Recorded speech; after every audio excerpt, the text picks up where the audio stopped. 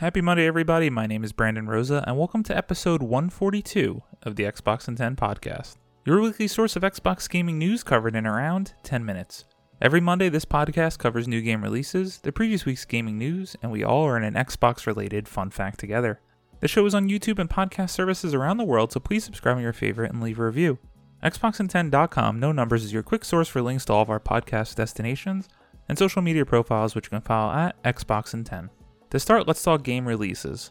The big games out last week included Far Cry 6 Joseph Collapse, an expansion, Crossfire X, Edge of Eternity, and Breakout Recharged. The games coming out this week include Infernax, Rumbleverse, Dynasty Warriors 9 Empires, Super Toy Cars Off-Road, and From Heavens to Earth. Now into last week's biggest news stories, and we have 7 to cover this week. Number 1, Call of Duty Modern Warfare 2019 sequel and Warzone 2 officially announced. Kat Bailey at IGN writes, "This year's Call of Duty release will be a sequel to 2019's Modern Warfare," Activision Blizzard announced today. It will be developed in tandem with a new Warzone release that will be, quote, designed together from the ground up, end quote. Call of Duty fans can expect a, quote, all-new play space and a new sandbox mode, end quote, for Warzone 2. Both the Modern Warfare sequel and Warzone will be powered by a new engine. Development on both games will once again be led by Infinity Ward, which previously worked on Modern Warfare 2019 and Call of Duty Warzone. Both games are amongst the most successful Call of Duty games ever made, with Warzone in particular becoming a major fixture of the Battle Royale scene. The Call of Duty 2022 news was released as part of a community update that also includes info for Season 2 of Call of Duty Vanguard and Warzone. Activision Blizzard is promising more than 30 improvements ahead of next season's launch on February 14th, including fixes to blockages in Modern Warfare's multiplayer. This has me excited. I tried to jump into the new Warzone Pacific map. It did not do anything for me. I really feel like I need a new engine, a new reason to jump back in, and a new game and version of it will get me back in. I also really enjoyed Call of Duty Modern Warfare the reboot. I love the campaign, so give me a continuation and more of that good. Number 2, the Xbox Share button is getting more customizable thanks to controller remapping.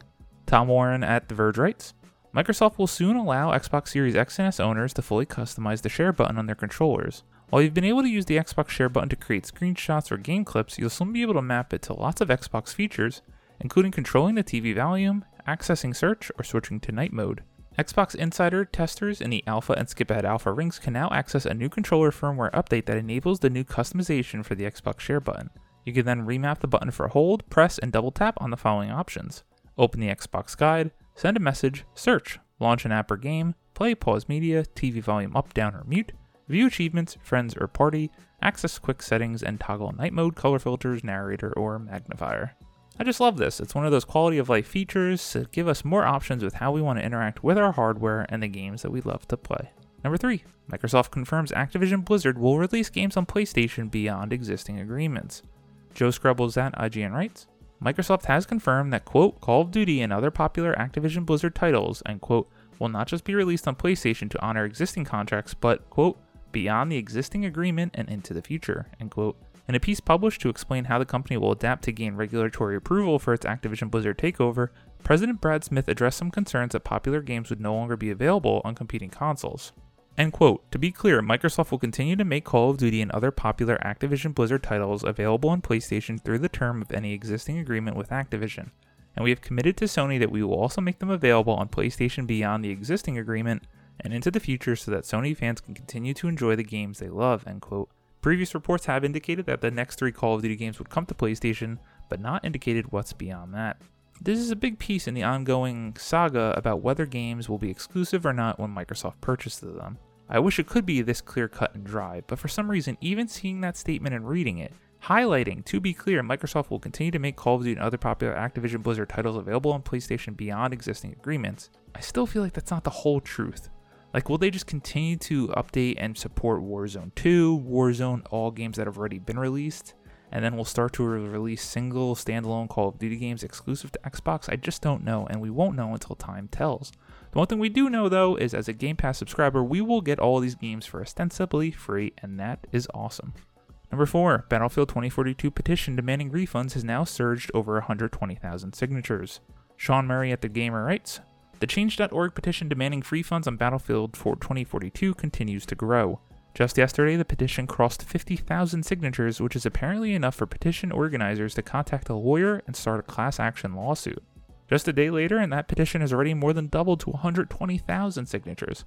Quote, EA's release of Battlefield 2042 is a mockery of every customer who purchased this video game for $70 due to EA's false advertising, end quote, wrote petition organizer Satoshi Nakamoto. Quote, Battlefield 2042 has cost consumers millions of dollars in damages and upset thousands of customers worldwide, end quote. Battlefield 2042 has been facing stiff headwinds ever since releasing last year. Numerous bugs, balance issues, and missing features led many fans to consider Battlefield 2042 to be a half-finished game. Since then, players have abandoned the game for other entries in the Battlefield series, with Steam reporting more players on both Battlefield 5 and Battlefield 1. I have to admit, I signed the petition while I was prepping the podcast, and as of this moment, it has crossed over 161,000 signers. I was one, as you've heard on this show before, super hyped for this game. It looked awesome, it was the promise, they had it all set up with Call of Duty struggling a little bit, even though Halo was looming overhead. I wanted this to be the Battlefield game that I would play for a long time. And then stuff started to happen right before launch, and I honestly tried to get my refund, but for some reason before the launch it wouldn't let me get my digital return. I did this because we were going to get a 10-hour free trial from EA Play, and to me that was going to be enough. I played about an hour and a half of this game and it did absolutely nothing for me. I still cannot mentally comprehend that there is no scoreboard in the game. Blows my mind, unacceptable, I'm sad that I supported it. Number 5. Platinum Games appeals to Xbox to help it make Scalebound. Phil, let's do it together. Daniel Robinson and Joe Screbbles at IGN writes, Platinum Games wants to return to Scalebound.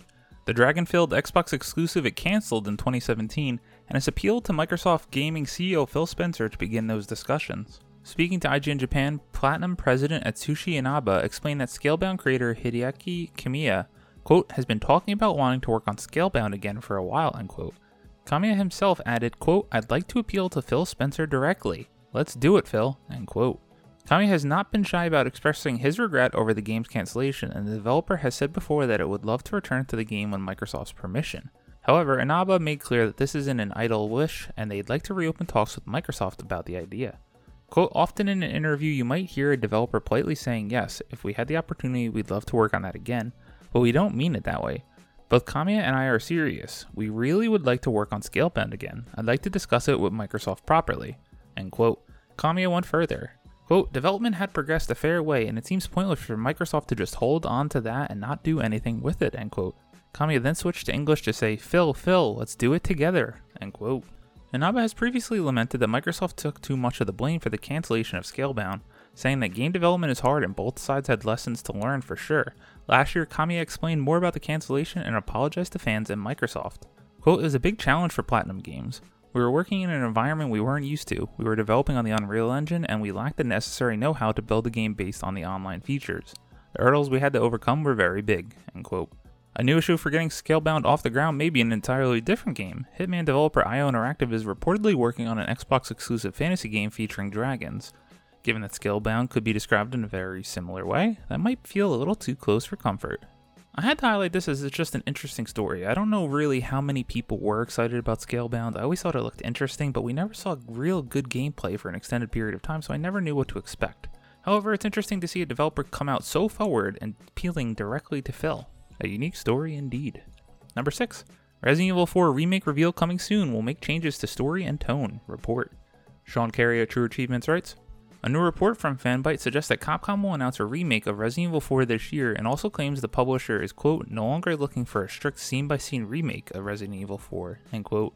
According to Fanbyte's source, the remake will differ quite significantly from the original, with a decent portion of the game taking place at night, including the famous opening scenes of Leon fighting his way through the village. Apparently, the reason for this change is that Capcom wants to tonally shift the remake into something spookier. The remake will draw inspiration from early Resident Evil 4 prototypes, which featured a lot more supernatural content when compared to the final release of the game. The report also notes that changes to the story are planned, with side characters getting bigger roles and more screen time. On top of that, Capcom will be expanding Assignment Ada in separate ways, 2 bonus campaigns into one package, which will be a more fluid and polished companion piece. However, it is unclear if this will be included with the remake or if it will be an expansion. If you listened to me on this show before, you know that Resident Evil is amongst my most favorite franchises of all time, with Resident Evil 2/Remake being in the top 3 favorite games of all time. I cannot wait for Resident Evil 4. This has to be the game I've purchased the most on many different consoles. I've played every iteration of it except for the Quest version, which I hope to get this year so I can get my Quest 2 and play that. Can't wait to play this game. Hope it's more horror, hope they deliver, and hope we get to see it this year. And number 7, a smaller, stealth-focused Assassin's Creed game starring Basim is reportedly coming by 2023. Tom Ivan at VGC writes, codenamed Rift and starring Assassin's Creed Valhalla character Basim, the title was originally planned as an expansion for the most recent series entry before being spun into a standalone game last year, Bloomberg claims. It will reportedly focus on stealth gameplay and be smaller in scope than recent franchise entries, meaning it won't be a large open-world RPG. A Ubisoft spokesperson told Bloomberg the company doesn't comment on rumors or speculation, quote, as they do a disservice to our development teams and community, end quote. Assassin's Creed Rift will reportedly be released before the officially announced Assassin's Creed Infinity, which is a collaboration between Ubisoft Quebec, known for Odyssey, and Ubisoft Montreal, known for Origins and Valhalla. It's been claimed that Assassin's Creed Infinity will be a massive online game set across multiple historical periods and one that evolves over time as a live service. This has me more interested, not for the stealth aspect, but because of a smaller scope. I really enjoyed my time with Odyssey, but the game was so massive, I just had no time to play all that content. I'll be intrigued to see more of this game if it is real and when it is announced. As always, we end our show with a fun fact about Xbox, and this one is about Xbox's relation with makeup products. Credit to Jared Moore at IGN. New Xbox nail polish collection unlocks Halo and Forza Horizon cosmetics.